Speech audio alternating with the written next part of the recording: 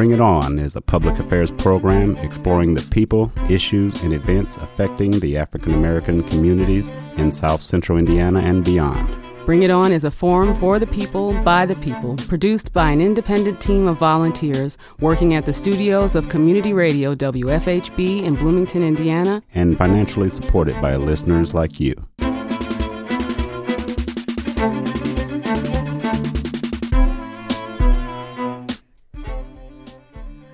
And good evening. I'm Clarence Boone. Happy Tax Day, and welcome to this edition of Bring It On. We're a multiple award-winning show celebrating over 14 years as Indiana's only weekly community radio show, committed to exploring the people, issues, and events impacting African Americans. Good evening, and I'm Roberta Radovich. In today's broadcast, you'll also hear another exciting segment of Dark Past, Bright Future. All of this and more during the next hour on Bring It On. But first, our hearts are saddened to learn of the passing of Dr. James E. Mumford, longtime director of the IU African American Choral Ensemble.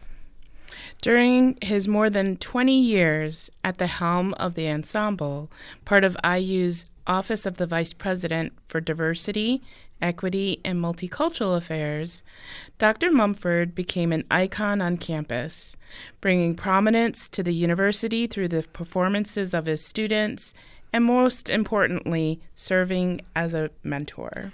Born in Kinston, North Carolina, Dr. Mumford was an academic prodigy. Along with his twin brother, Dr. Mumford was babysat by his aunt, a teacher in a one-room schoolhouse outside of town, and during that time he absorbed the lessons and instruction provided. By the time Dr. Mumford entered school in Kinston, he was so far ahead of his peers that he skipped ahead several grades, eventually attending college at Virginia State University at the age of 15.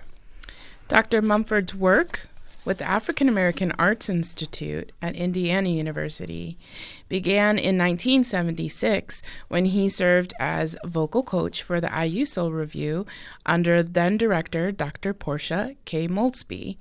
In 1980, Mumford took over as director of the IU Soul Revue.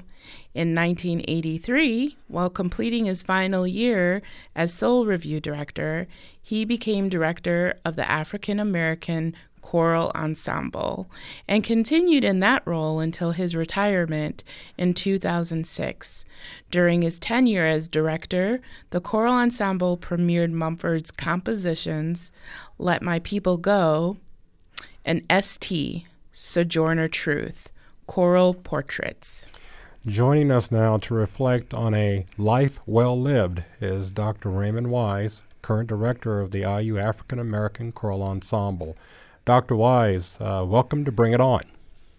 Hello, and thank you for having me. Hello. It's our pleasure, and I know such a time as this, compounding some things, is that you are getting ready for your spring concert with the Choral Ensemble, which is an annual production, and I know that in some respects you probably just finished up practice over there at the Black Culture Center.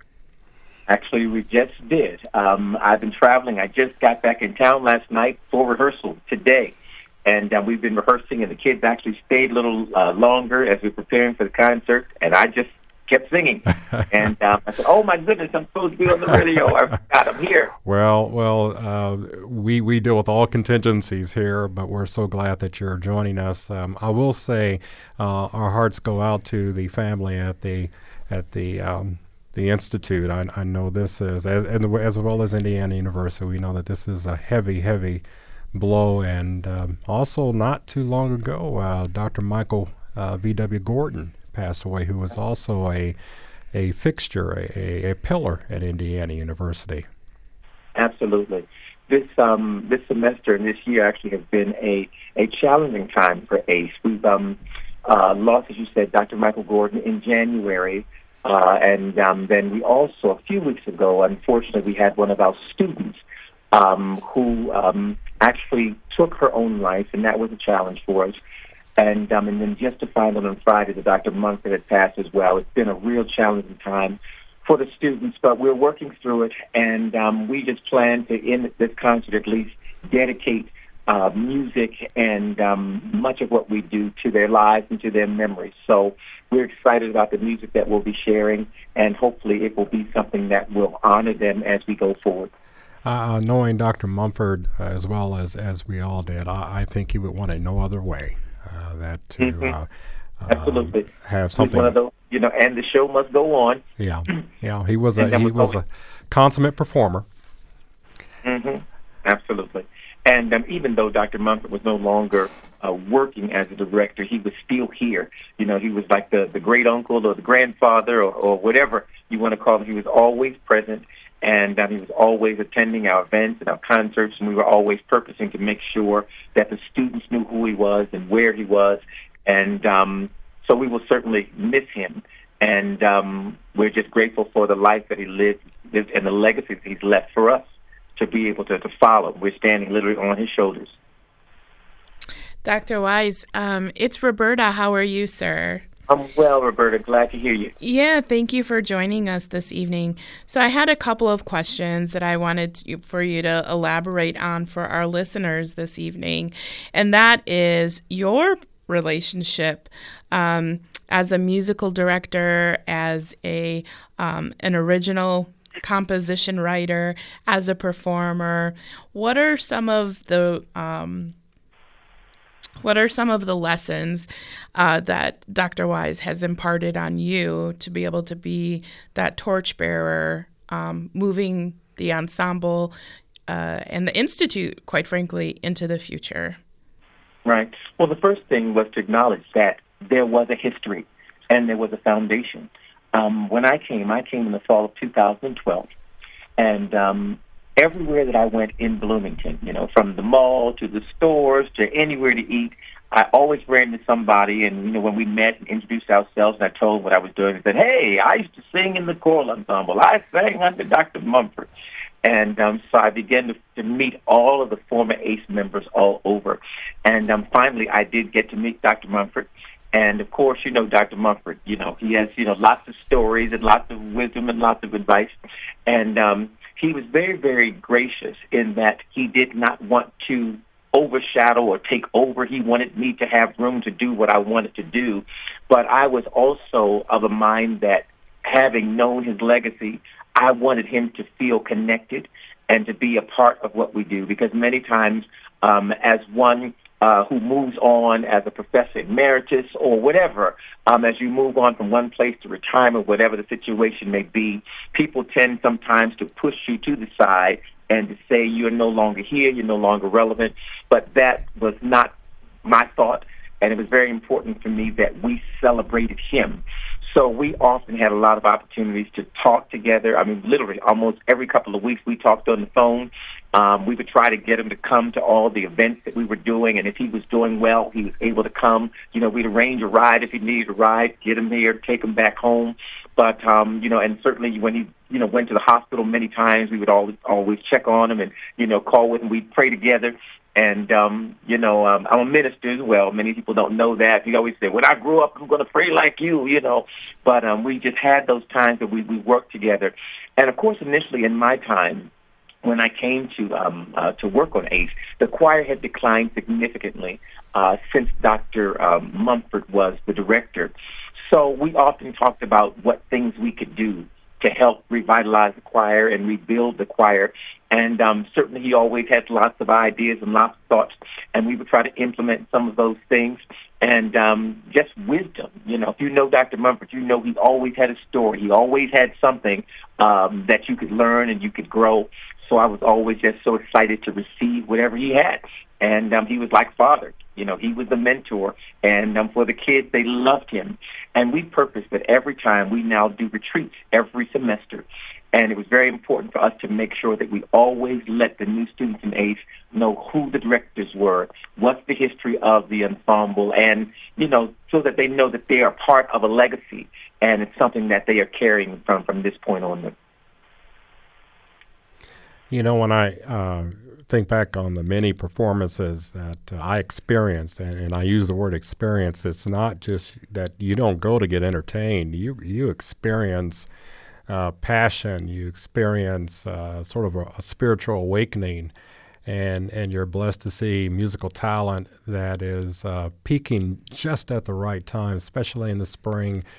And this had a start. It had a genesis. And I think back, as you were just talking about the history, it's a storied history. And many don't realize that these students weren't just picked one day and told, here are the lyrics, here, just you stand here, you stand there, and come on, we'll just fit in where you get in. So no, this is academic instruction, and that's first and foremost. Can you comment on just the caliber of student that is a part now of the choral ensemble? Well, one thing I think that has always happened, and especially now, the African Arts Institute has been a place that has been open and inclusive for everybody. It's always been something that's been open to everybody to be a part of this on campus, and certainly even more so today, now that many people outside of the African American community desire to perform this music, and we are providing a place for them to have access. So ACE is one of the most diverse groups on campus. Literally, you'll find people from all racial backgrounds, ethnic backgrounds.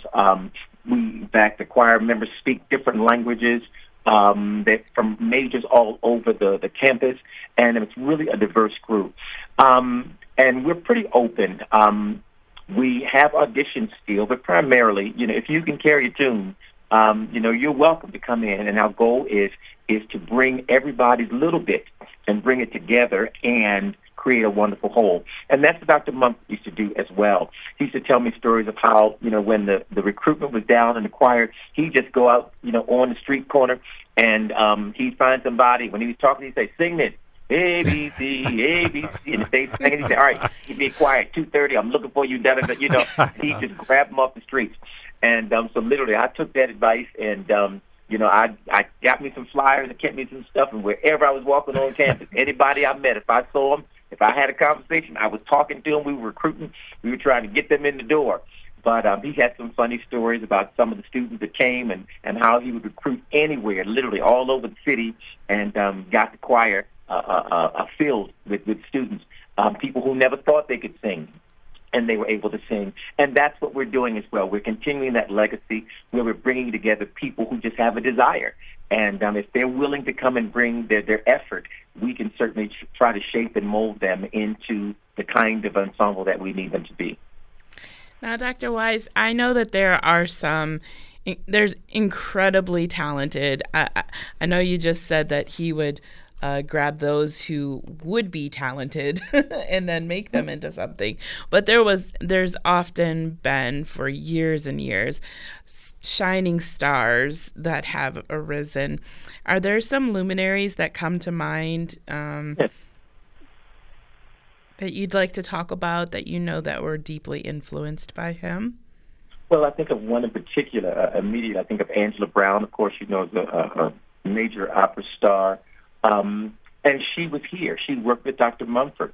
She was one of his assistants, and she worked with the choral ensemble and Soul Review, and she's assistant. There are many others who came through, and we've had this relationship over the years where as African-American music majors would come in and would be part of the Jacobs School, many of those students would come and serve as graduate assistants and graduate students, and they would work with Dr. Mumford under his tutelage, and many of them progressed and went out and had significant careers.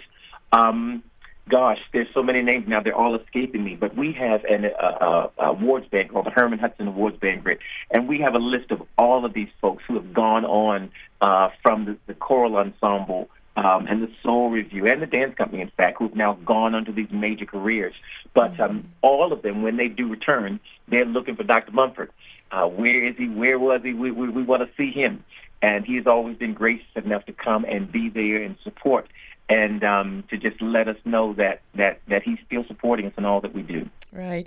And Clarence mentioned that Michael V. Gordon, his recent passing, it's easy to think that James Mumford just sort of showed up on the scene, but it was really Gordon that championed Dr. Mumford to come to Indiana University. Is that right? That is certainly correct. As you know, we were blessed a couple of years ago was the 40th anniversary for ACE.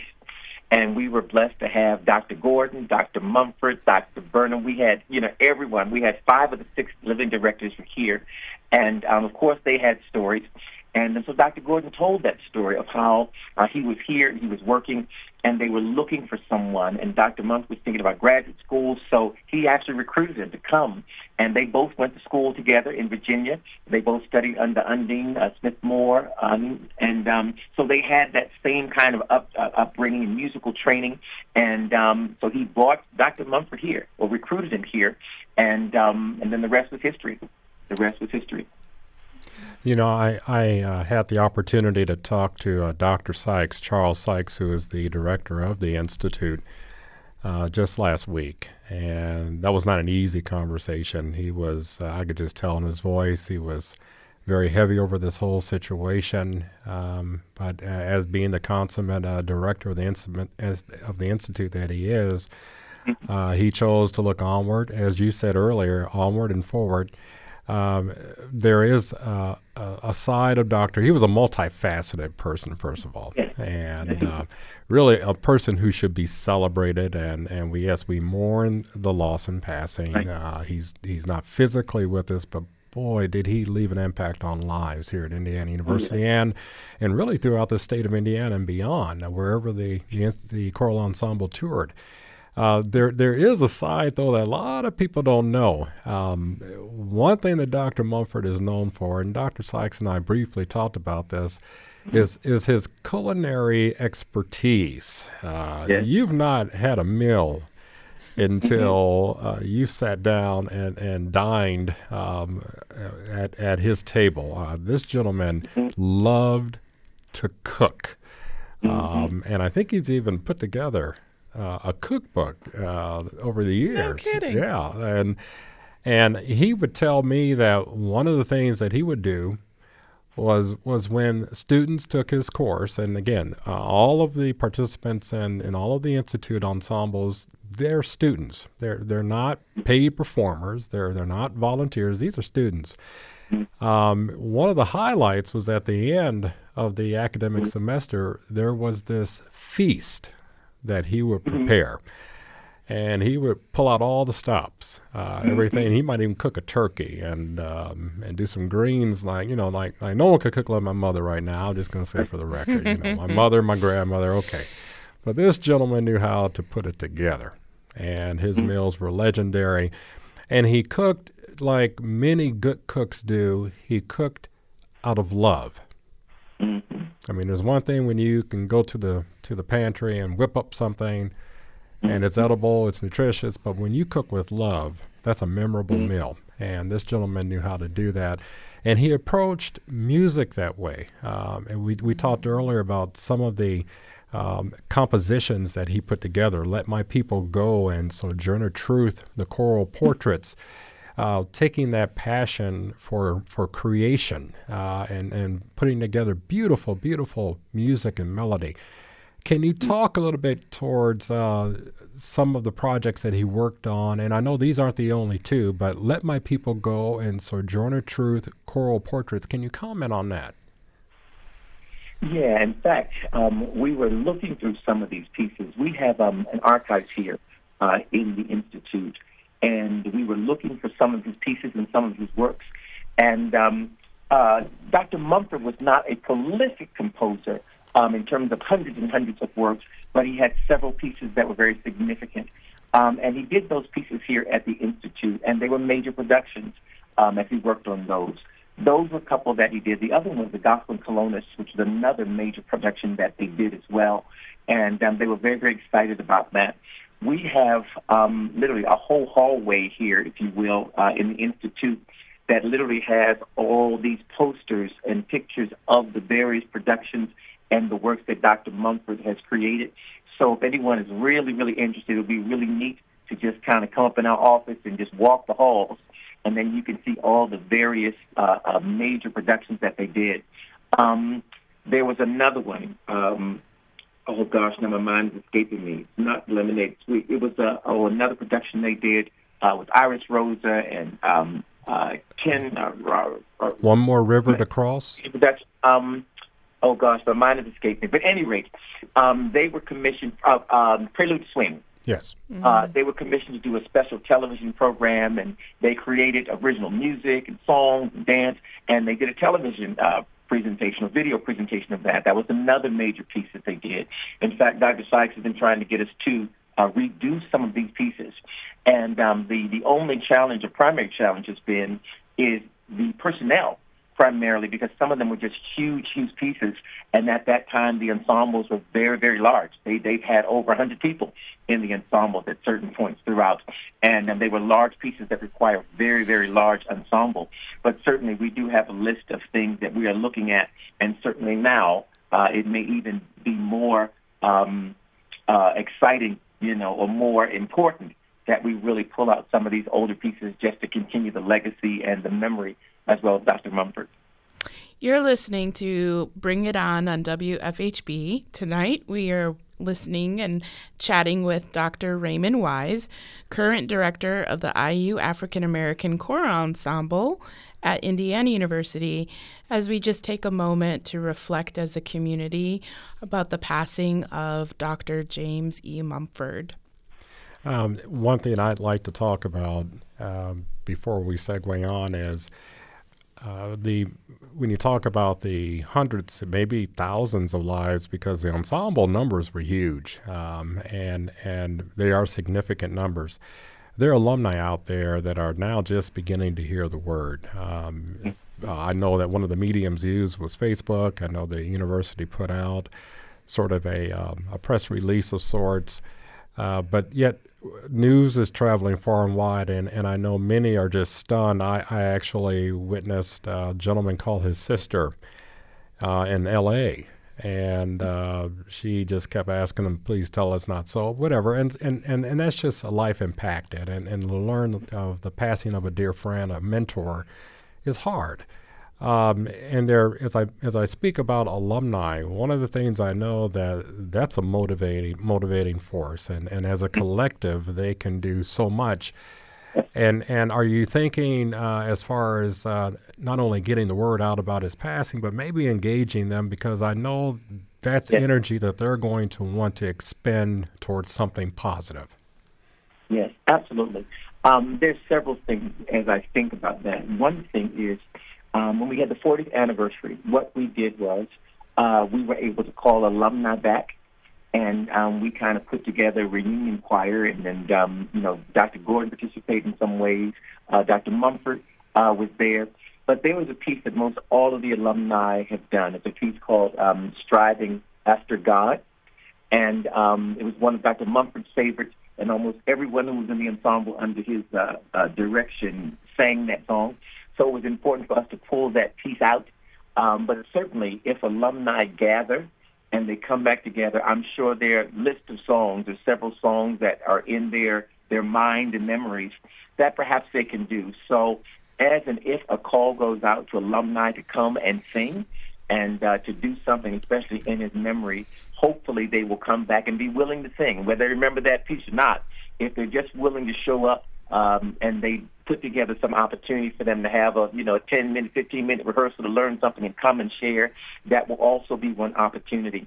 The other thing that may be significant is certainly as we hear about the arrangements for his homegoing celebration, to come celebrate and to be a part of that celebration. That'll be great. And then finally, the other thing is several years ago, we put in place a scholarship fund in Dr. Mumford's name. And not much has been done with that scholarship in terms of supporting it and building it so that it can sustain the ensemble. But he thought it was so important to try to generate a foundation or scholarship or endowment or something that might be able to support the choral ensemble to assure that it would continue even beyond his literal life. So there are many ways that the alumni who really want to support him and continue this legacy can find a way to stay connected. And then certainly with the ensemble now, I think in another couple of years, it's going to be our 45th anniversary coming up. So certainly when we make the call, If the alumni are around available, do come back. Dr. Mumford did support us, and that's the one thing I'm grateful for. There were some challenging times in the transitional years, but he was so very supportive of all that we did. He was excited about where the ensemble was going. The ensemble now has grown. We're back up to about 50 students on a regular basis, and he was just so excited about where we're going. And I know that he would want the alumni to begin to support and help to continue this legacy into the future. Dr. Wise, another notable IU alum, Mr. Robert N. Johnson, posted on Facebook a really important and poignant call to action, I think. He noted that we lost William Wiggins in 2016 and Fred McElroy in 2017, George Taliaferro in 2018. I'm going to add Bernard Woma to that in 2018 as well. Dr. Gordon in 2019, and now Dr. Mumford. That's a lot of giants to go down.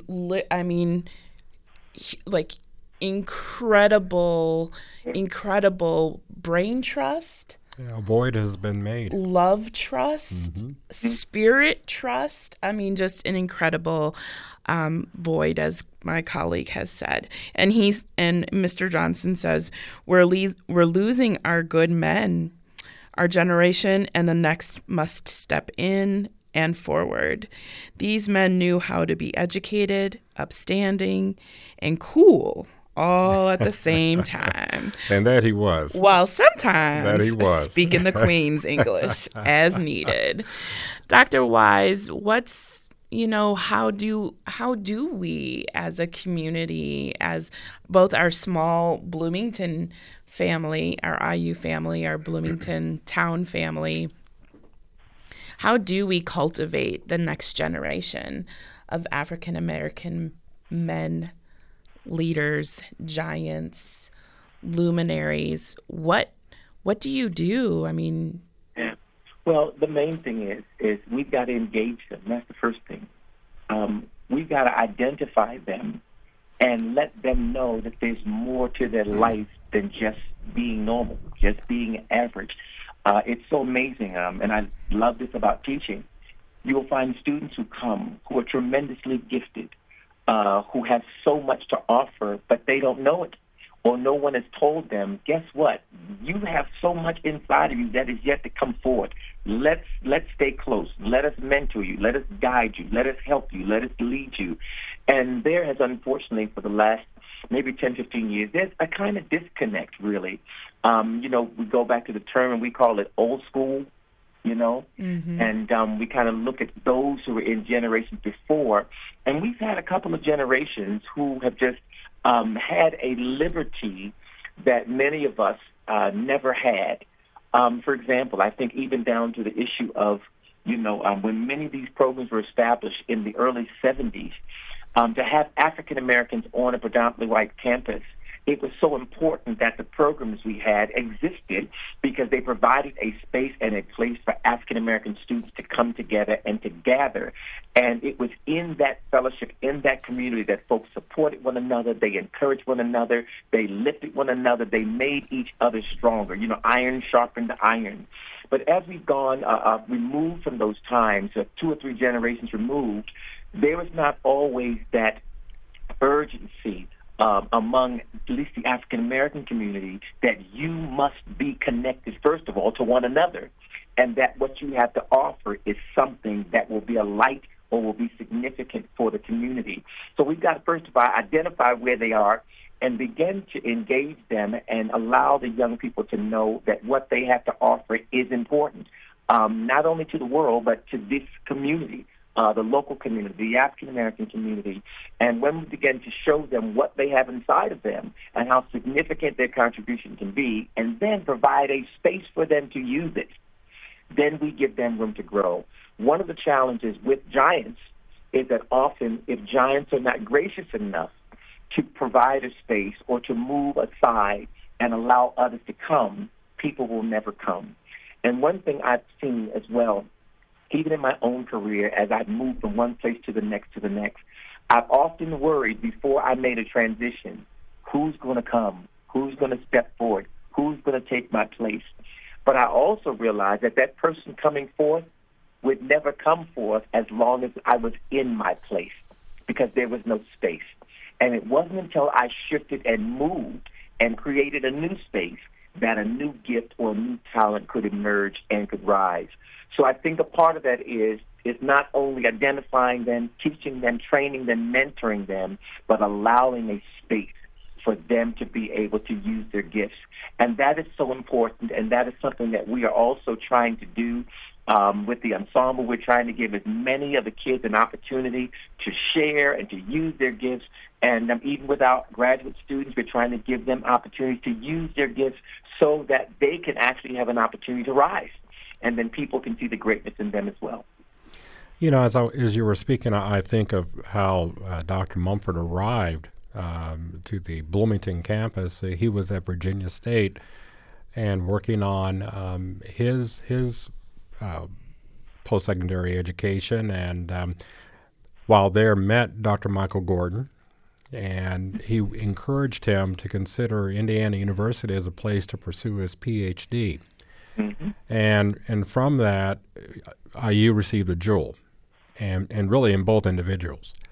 And as I think back on that, I think of just the value of not only alumni, but all of us in our various works and places in life to be an advocate for Indiana University, because the history of Indiana University is pretty impressive at a time when it was illegal for African Americans to pursue PhDs, oftentimes in their home state institutions because of segregation, Jim Crow, and all that ugly, dark chapter. Mm-hmm. Indiana University was truly a beacon for individuals to come and get that post-secondary education. Yep. And it became known even later on as the years progressed as the cradle for black college, historically black college university presidents, at one time having 11 sitting individuals with ties back to Indiana University. And as a product of that is Dr. Mumford, or was Dr. Mumford. And so one thing we possibly can do is to, I wouldn't say just sing the praise of Indiana, but just sing the praise of a value of a higher education, especially at the doctoral level. We need individuals who can, as my co-anchor sitting to my left, who is working on her PhD at Indiana University, by the way. That's a nice plug for you. I want 10%. Okay. To come back and then share the wealth. You go abroad and you get your experience, but then you come back home, and then you talk it up and you lead others back to Indiana University. One thing I do want to point out, I believe in 2017 there was a tribute to Dr. Mumford that was held at Indiana University. Would you care to comment on that? Yes, we did, and that was very, very important. We knew that Dr. Mumford was actually, getting older. He was about to, in fact, he celebrated his 80th birthday, and we wanted to do something major around that time, and because of the dates and time and scheduling, Demas did not actually get it together, but it was still important that we did something very important to let him know that we celebrated him. And we wanted to celebrate him while he could see it and feel it and hear it. And, so often we wait until these times and then we talk about how great someone was. But it was so important that we gave a time to honor him. So DEMA put together a wonderful celebration, and they had alumni and different people literally from all over the world who sent in videos and clips and congratulatory videos. We sang. ACE was a part of that. We performed. Dr. Mumford, of course, was there. People gave wonderful notes. They gave wonderful gifts and things to Dr. Mumford. But it was a time to celebrate him so that he would know how significant he was to the university and how much he meant to the Indiana University and the DEMA and African American Arts Institute family. So it was a wonderful event, and we're so glad that we were able to celebrate him while he yet lived, and he could actually enjoy it and see it. And it was amazing. He was, I remember that day, he was so overwhelmed and overcome by it. He just wept, he just wept. And but then, of course, in the middle of that, he told some joke, and everybody laughed. But you know, Dr. Mumford, he always had a one-liner. He always did. Falling out on the floor laughing. And but it was a wonderful celebration. And we were so excited that he was there. And this man was just one who kept going. No matter what, he kept going. I think, literally, this brother, he'd been fighting and struggling with his health for many years. He was up to about 23, 24 surgeries, and every time he said, all right, we got another surgery, come on, pray for me. So we prayed, we'd go, and he'd come out, and he'd be all right. And, you just thought he would live forever. That's just how it was with Dr. Mumford, but he continued to fight. And he always was hopeful, and he was always encouraging us even through the challenges. He was always looking forward to what was coming.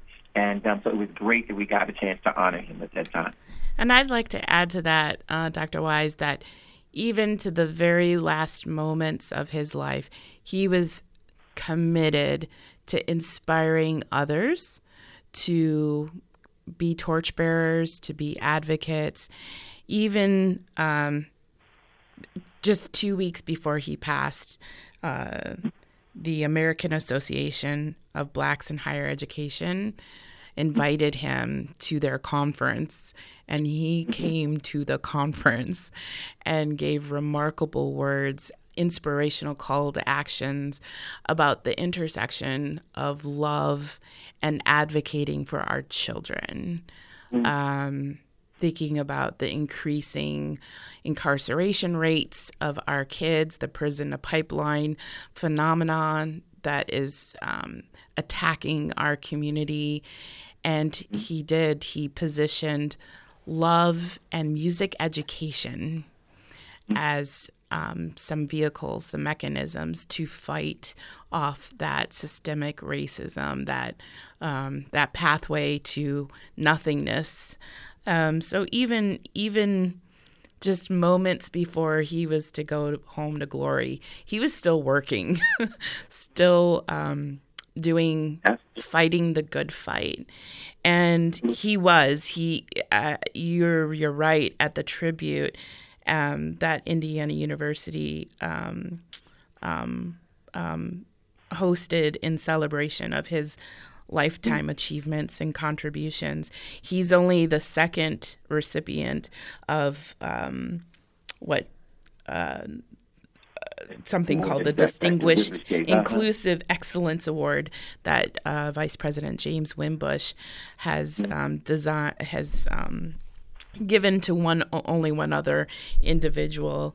And when he realized that he was in this incredible small party of just two, it really touched him. And I hope he really understood then how much he means to so many people. Well, I think in his humility, he would not have flaunted it, which we know he would not have. But these are tremendous awards that sort of set him off as an exemplar. He's also was recognized as a master teacher.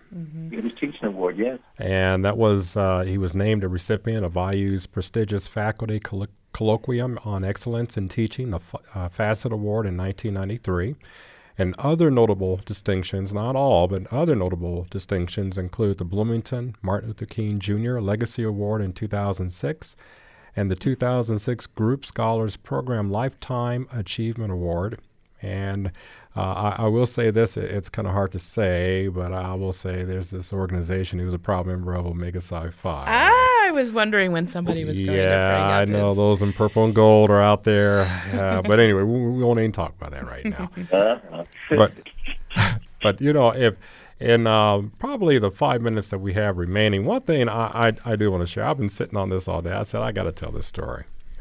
I got a story of Dr. Mumford to show you how committed and how much a strategist he was. In my former life, I was a major gift development officer with IU at the IU Foundation, and we had this major task of raising dollars for the Black Culture Center, the Neil Marshall Black Culture Center. And we were exhausting practically every idea and reaching out to alumni. And you have to understand, this is one of those campaigns that represented the first time that African-American alumni gave in significant numbers to a capital campaign, and that's hard. That is difficult. And it was eventually done through the legislature, and they came through in bold fashion under the leading prodding and direction of Miles Brand and Christopher Simpson and others. But there was this one event that we hosted for the Indiana Black Legislative Caucus members, and these were key people who were seated on various committees, Ways and Means. One of them was a prominent figure on the Ways and Means committee. So the idea was that we could at least get them down here and they could walk through the old building, which was a dilapidated sorority house, and see for themselves where these ensembles had to practice and where the dance company had to dance on a concrete floor, and talking about shin splints and everything else. But we could just get them to come in that tight space and walk around and have them walk up the rickety staircase and see where costumes are stored on the third floor and where the reception is really truly was the gatekeeper there amidst all this activity. And the living room was packed every day and on and on and on. And if they could experience firsthand, then that would go a long way toward sort of moving the needle on this campaign. Well, there was this idea that we would bring them there. And Dr. Mumford had this grand idea that when they would walk through the door, the choral ensemble would be practicing. And they would immediately just go right into the song Donald Lawrence's from his Bible story CD, Oh, Peter. And it's one of those rousing, just keeps building type of numbers, has everybody just, hair standing up on your arms, everything. So they had to do 2 takes because there was a false alarm. Oh, right. They started singing. But then they came in and it was one of those long days. We were kind of chauffeuring them around, and people in prestigious positions love to be pampered. We won't go into that. But anyway, they walk in and they're just sort of like, okay, what now? We want to get back to Indy. When they start singing, you could hear, their facial expressions changed. And I think that was the one moment that moved them to a place of saying, hey, we got to make this happen, because the students sung like they were, I don't know, in a New York production or something, and it was just one of those moving moments that will always stay with me. And if he were here, I'd thank him again, but I just really appreciate everything he did to sort of make that space where you now ran from a practice, you've gone to your office, state-of-the-art facilities, the place to call home. And that's my sort of 90-second story of Dr. Boy, Mumford. we are so grateful for the memory keeper. That is Clarence Boone Jr. Wow. I had no idea. In all the years that I've been around here, I've never heard anybody frame maybe the inspiration. Well, it was. I wouldn't say there wasn't a dry eye. It's not one of those type of songs, but they were patting their feet. We almost had church up in there. And who else can have church? Dr. Raymond Wise. Oh yeah. Oh, when you say, and I keep forgetting sometimes, you are a minister, and I'd love to hear you preach sometime. I'll just come out to the concert, which will be on Saturday. Dr. Wise, I don't want to mess up. We have 3 minutes left. Yeah. Let's talk about the spring concert. Yes. Because we want to make sure we get that announced. Sir, give us the where, what time, and where do people need to go. The details. Yes, absolutely. ACE is preparing to have its annual spring concert. It's going to be on Saturday, April 27th at 7:30 p.m. at the Buskirk Chumley Theater. And we're certainly excited to have everyone come and share. There is a ticket admission for that for adults, but we have all kinds of discounts and things for students and, children and all kinds of things. So go to that Buskirk Chumley website and go on. If you use the AAI code, you can get $10 tickets and things like that. And then also we've got a 10 for 10.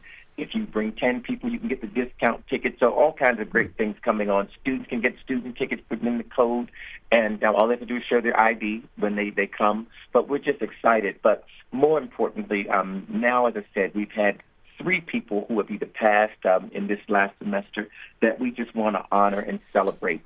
So we're dedicating the first portion to Dr. Mumford and Dr. Gordon. It's a portion of spirituals.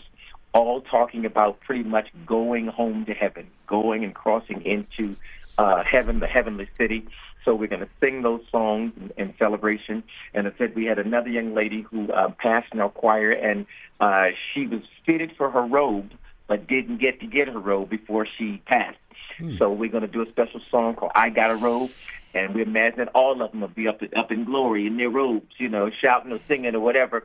But, of course, we have so many other things. We do the spirituals. We've got the formally composed works. We've got some popular things. We've got some African things. We've got gospel things, of course, and it'll be a wonderful evening.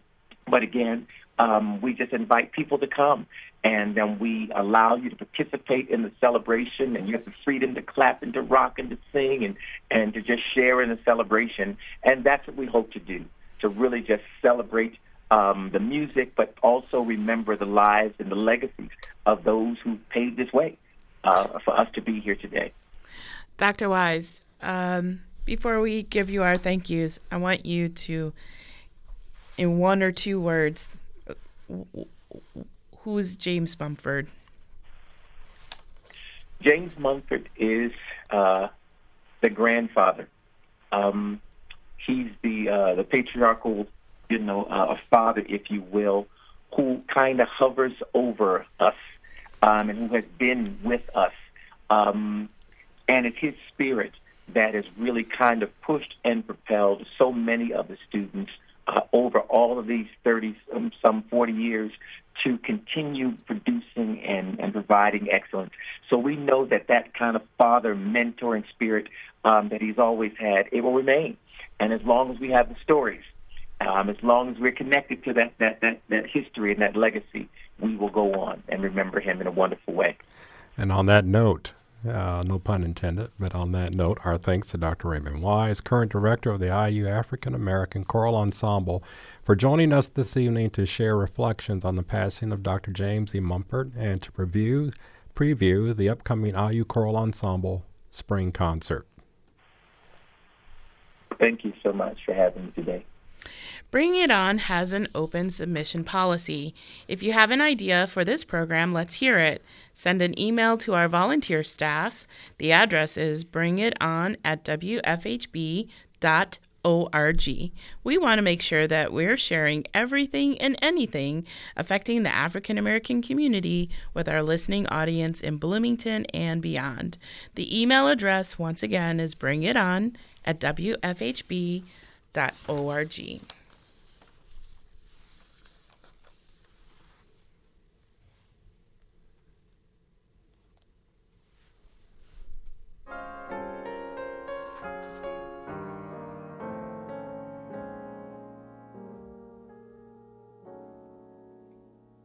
Oh, my saints, you forget how to call me by name. When you sing and you preach of the one who's real, it's a shame, oh, fame, that you push me away. Do you know what I feel when I died so you could live today? Just in case you forgotten my name, it's Jesus. Jesus Christ.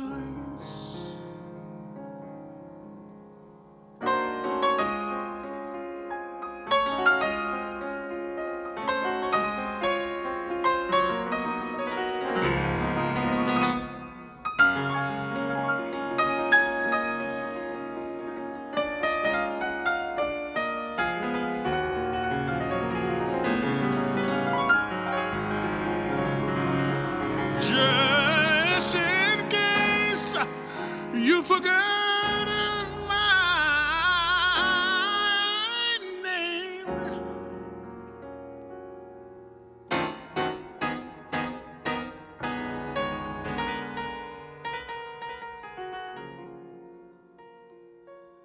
Just in case you forget. You just heard Thomas Whitfield, a sampling of Thomas Whitfield singing In Case You've Forgotten from the Alive and Satisfied CD project. And we offer this in musical remembrance of our dear brother, friend, gifted artisan, and recognized master teacher, Dr. James E. Mumpert. It's time now to share with you the edition of Dark Past, Bright Future, a regular feature segment on historical perspectives that you won't hear in mainstream media. For Bring It On, I'm Roberta Radovich. And I'm Clarence Boone. Welcome to Dark Past, Bright Future, lessons in African American history that you won't read about in any textbook. Telling the stories of the struggle of those who came before us to build a better path to a brighter future for all of us. The Northwest Ordinance, also known as the Ordinance of 1787, were laws that were supposed to prohibit slavery in the Northwest Territory, which was the first organized territory of the United States.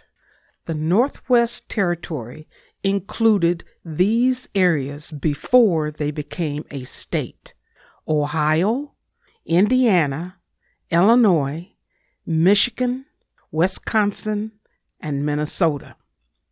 The prohibition of slavery in the territory effectively established the Ohio River as the geographic divide between the slave states and the free states.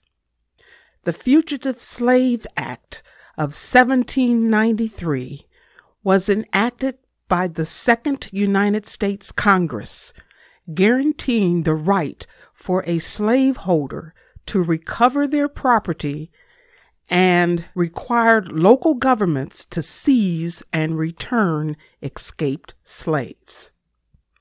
In the early 1800s, before Indiana was a state, and up through the Emancipation of 1865, a continuous stream of runaway slaves from Kentucky crossed the Ohio into Indiana seeking their freedom. Their efforts were often thwarted by the Fugitive Slave Act. In 1815, a truly triumphant event took place that challenged the laws of the government and set in motion the freedom of a slave. This April marks the 204th anniversary of the first documented case of an enslaved person within the Northwest Territory who petitioned the court for freedom and won it. The slave's name was Elizabeth, or as she was called on her freedom papers, Elizabeth, a woman of color. Kentucky, Indiana's neighbor to the south, enjoyed a lucrative business in the slave trade.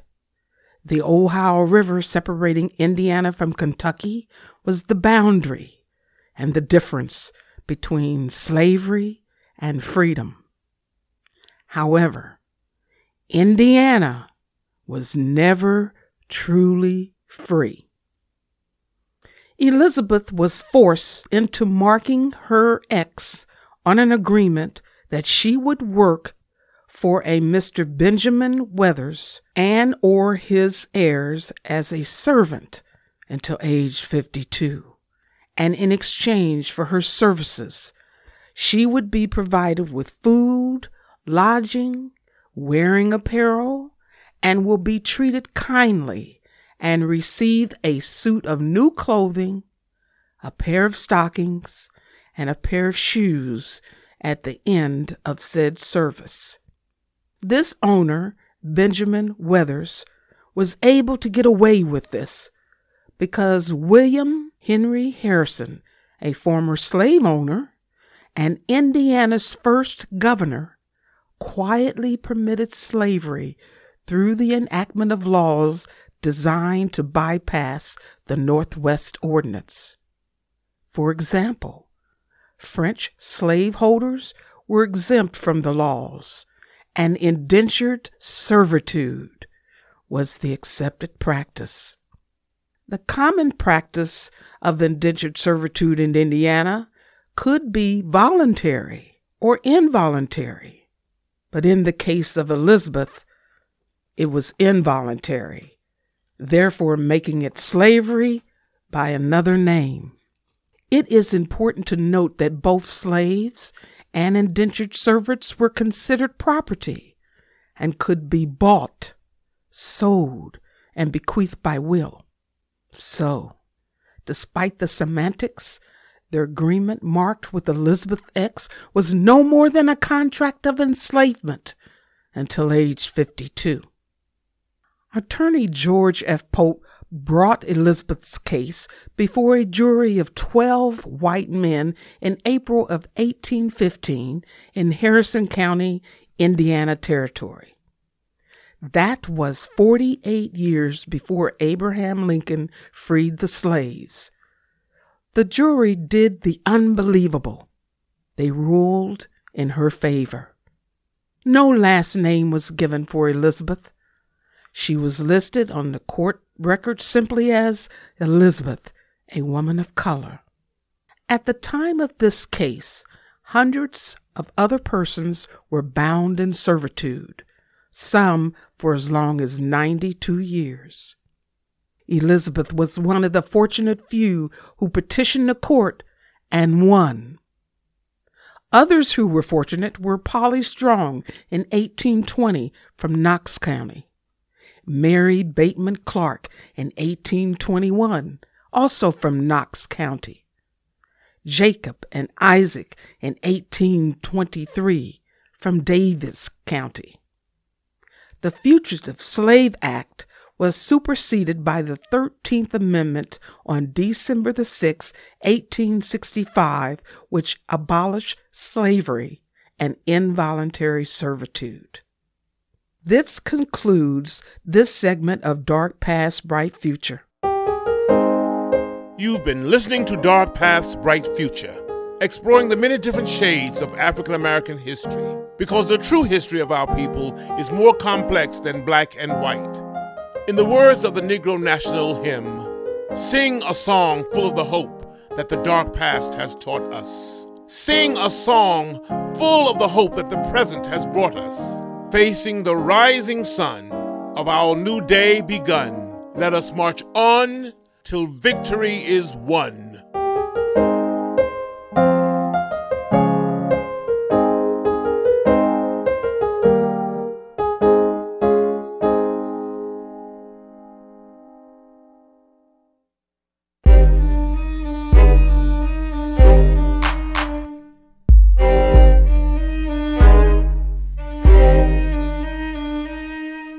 You've been listening to Bring It On, a volunteer-powered production of Community Radio WFHB in Bloomington, Indiana. Bring It On is your forum for open dialogue on the people, issues, and events affecting the African American community in South Central Indiana and beyond. Send your comments, suggestions, and story ideas directly to the Bring It On staff. The email address is bringit@wfhb.org. That's bringit@wfhb.org.